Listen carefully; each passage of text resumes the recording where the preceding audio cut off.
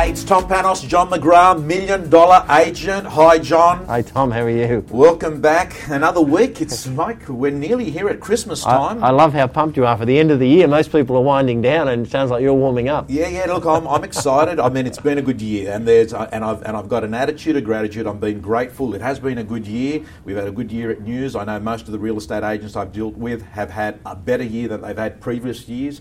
And I can't help it. December's a time where people are happy because they know that they've got a bit of a break coming on, and it's also a fantastic time, John, also to reflect backwards on what's happened in the year. It's a defining period, isn't it? Because there's a close and there's a start that's coming up. Oh, look, I think it's definitely, one of my favourite sayings is don't start next year until you finish this year. So what does that mean in a practical sense? It means review this year. I mean, we're now pretty well finished with this calendar year anyway.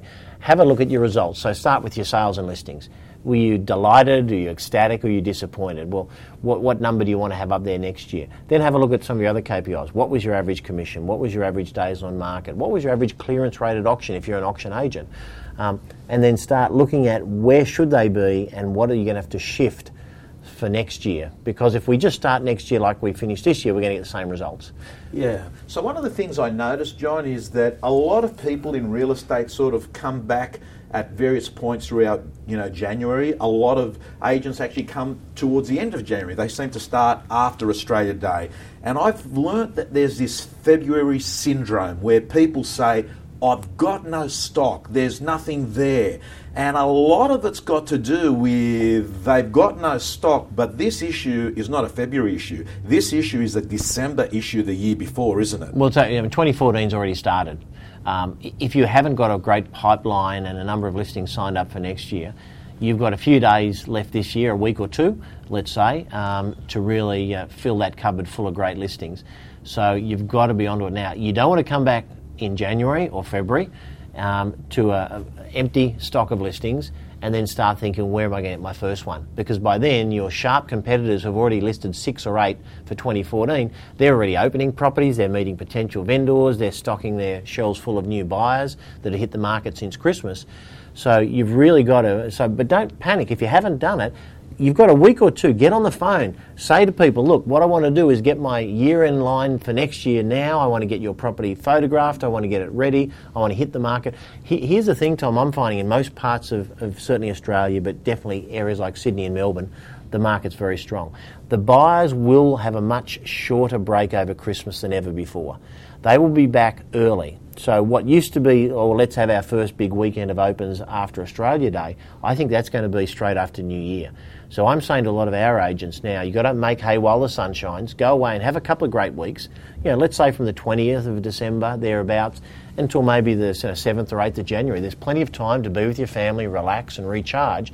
But I would be opening properties much sooner next year than any other year in the last few to get a really good March, because there are going to be buyers ready to buy property. In fact, if for them, some people that will continue working over Christmas, there's going to be buyers making buying decisions for the next few weeks. So I think this is a unique period, and most people should be taking advantage of that. Okay, that is damn exciting. A nice insight from John McGrath saying that buyers are coming back earlier this year. Are you coming back? Yeah. And I really like the way that you've articulated. The fact is you might pick up an extra 2 weeks of activity, and that can have a profound impact on your revenue. I mean, I know what 2 weeks means at News Limited. I know what 1 week means at News Limited, and what you're saying is adding another 2 weeks of activity while your competitors are thinking nothing's going on is going to give you that advantage. I think Michael Tringali summed it up best once, John, when he said, the call you don't make is giving another moment to a competitor to make that call. Yes, good point. What you're saying, John, is if you haven't sort of done it already, you've still got 10 or so days to actually get on the phone, start getting energized, getting people involved in decisions, and you can come back in the new year with appointments made, with listings sewn up, with auction dates put in, versus coming to an empty plate. Oh, that's right, Tom. I mean, let's assume worst case scenario is you have no listing for next year, and you're sitting there listening to this podcast, kicking yourself saying, damn, I'm hearing what they're saying, but I can't do anything about it now. First mistake is you can do something about it now. Once you listen to this podcast, get on the phone and ring 10, 20, 30 people. They could be past clients, expired listings, they could be pipelines. whoever they are, centres of influence, and shake the trees, and you can go from 0 to 4 to 6 listings for next year just with, a dozen great meetings. So get out there and make it happen, because if you start next year strong, on fire, with 4 or 5 or 6 open for inspections halfway through January, you are going to have a great year, almost guaranteed. Whereas, unfortunately, the opposite of that is, if you don't get your wheels rolling until February and you have a really dud January and you've got no sales and very few listings coming through, it's going to be tough. You will still be paying that price next December. Yeah. So, really get serious. And Tom, I think the thing is, we're all here, I know you're the same, we're about balance. So this is not about don't have Christmas, just work through and earn more money. Everyone deserves a good Christmas, and everyone's family deserves them to be with them, supporting them and having a relaxing, beautiful time over Christmas. But until you go on your Christmas break, stay focused. I find a lot of people, they say they go on Christmas on the 20th, but they actually clock off on the 3rd or 4th of December. So they just hang out for the last 2 or 3 weeks until they feel not guilty leaving. The other thing is, a lot of people come back and they say, I'm back on the 10th, but again, they goof off until the 24th.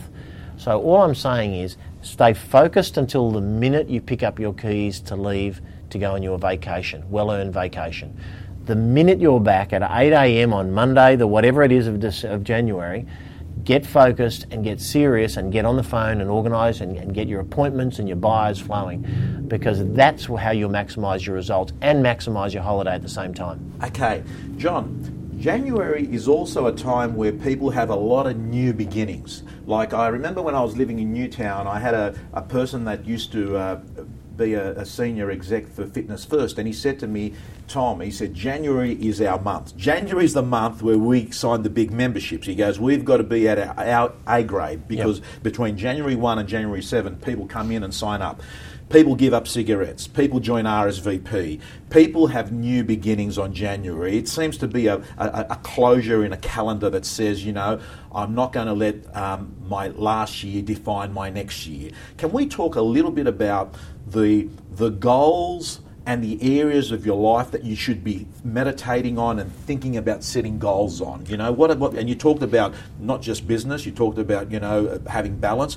Let's run through some of the things that people should set a 12-month plan for 2014. Look, I think the first thing is always health, because without that you can't do anything for anyone, your family, yourself, your business. So, certainly look at ways over the break that you can upgrade your health, and actually don't just look at them, start doing them. So if you haven't exercised as regularly as you should, every single day you wake up, when you haven't got appointments, just go for a 45 or a 60-minute walk, do a bit of stretching, and all of a sudden you're in a new routine by the time New Year comes around. Health also includes diet, so make sure, and it is easy. A lot of people, they go a bit hard and they do a bit too much partying and too many sort of Christmas functions and so forth.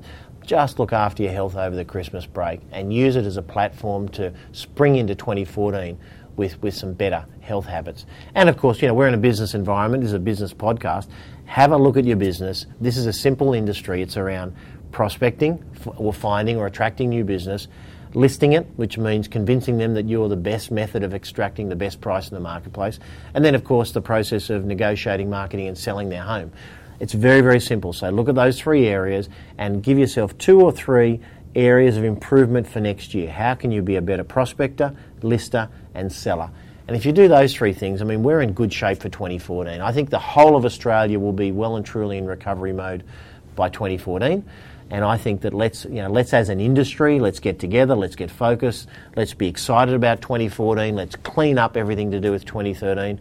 And hopefully, Tom, we'll be a part of their lives with this podcast throughout the next 12 months and beyond. So that'd be my tips for this year. Okay. As we're going to leave you in the next few moments, I'll just share with you some of the things that I've seen interviewing some of these 7-figure agents that are crucial KPIs where they track over a year their list to sell ratio, which basically means the amount of stock that they get. How good were they converting the vendors to accept reality of the marketplace? John, how good were they at negotiating and marketing to find buyers for it? That's a major KPI. Another KPI is their ability to get vendor paid marketing, because if we talk about online and offline being so important in the new connection economy, you're not going to get good profile and branding without vendor paid advertising. Treat that as a KPI. I find it surprising, John, that you can actually ask a real estate agent and say, oh, how'd you go? What'd you write this year? And they can spend 1 or 2 minutes fumbling around thinking about it, because with a lot of people, they actually have not understood the actual numbers that they've written. It's something that they really only find out at tax time with a group certificate. Every great agent knows their numbers, and you're right, most agents don't know their numbers, and therefore they don't hit the big numbers. So I think that's really critical. I'd love to add to that a couple of things, my view, in terms of some of the trends and important factors. Well, clearly the internet has been a dominating part of the marketing for vendors of late, over the last few years. That will continue. But I'm seeing online video of properties, and even agents that I think are sharpest at the moment are getting their profile out there online.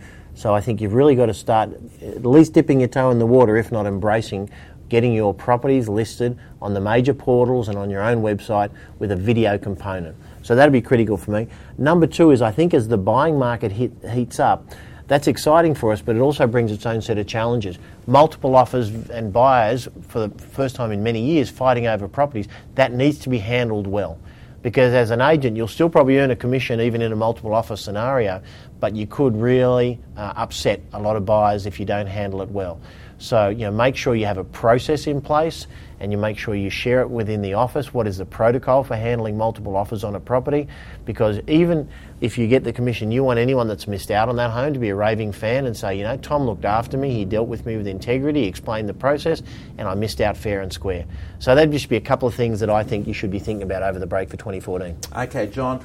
Finally, what's a great break look like? I mean, what do you like? Typically, you get 2 weeks off roughly with the public holidays and what have you. What's a good break look like? I mean, if you're in Australia, you've got good weather, which is nice, doesn't happen in every country. Yeah. What's a good break look like? Oh, look, for me, it's getting the time to do the things that I'm passionate about doing. Catching up with some friends that maybe during the year I didn't get the chance to catch up with, having a few swims early in the morning, just having the time available that most of us don't get as much of that as we'd like during the year, to really just do a few things. So I'm the kind of person that doesn't pack my break full of lots and lots of activities. I'm probably more looking forward to doing not a lot of anything and just giving myself that time to catch up with friends and a bit more exercise throughout the year, reading a few things. I'm going to listen to lots of podcasts. I'm going to read lots of blogs. I don't find that work. I actually find that sort of excites me for next year, and I find that a pleasure. So there's some of the things. What about yourself? What are you up to? John, I just found that when I made the shift from actually spending a lot of time drinking over the holidays, because drinking is something, you go to a lot of situations where there's alcohol there, social situations, and you can actually get into the habit where you're drinking most days. And then there's this strange thing is you actually come back to work and you realise that your trousers are a little bit right. tight around you. You put on 1 or 2 kilos, you feel your energy levels go down. 1 or 2 kilos, no, all right. 10 or 12. By the way, I've got to tell you, I've read the article. It's 2.5 kilos is the amount of weight that someone puts on over the Christmas break. Right. 2.5 kilos. So beware. Beware. And what actually happens is a lot of people come back after a break, instead of recharged, more tired. Right. So to me, along the same lines as you, which is, it's the same. John, my life's the same. Whether post-election, before election, after Christmas, before Christmas, nothing changes. It's 5 a.m. club, it's eat 6 meals a day, it's have an attitude of gratitude, it's enjoy the weather when it's nice outside, and it's actually, trying to catch my daughters doing things right and having a bit of fun with them. So, guys and girls, till next time, this has been John McGrath and Tom Panos. We'd love to hear your questions, so send them in to tom@tompanos.com.au. We'd love to get your views on what you think of the podcast. If you like it, it's going to encourage us to keep going stronger and faster. Put some ratings on there on iTunes. We'll see you next time. Thanks, Tom.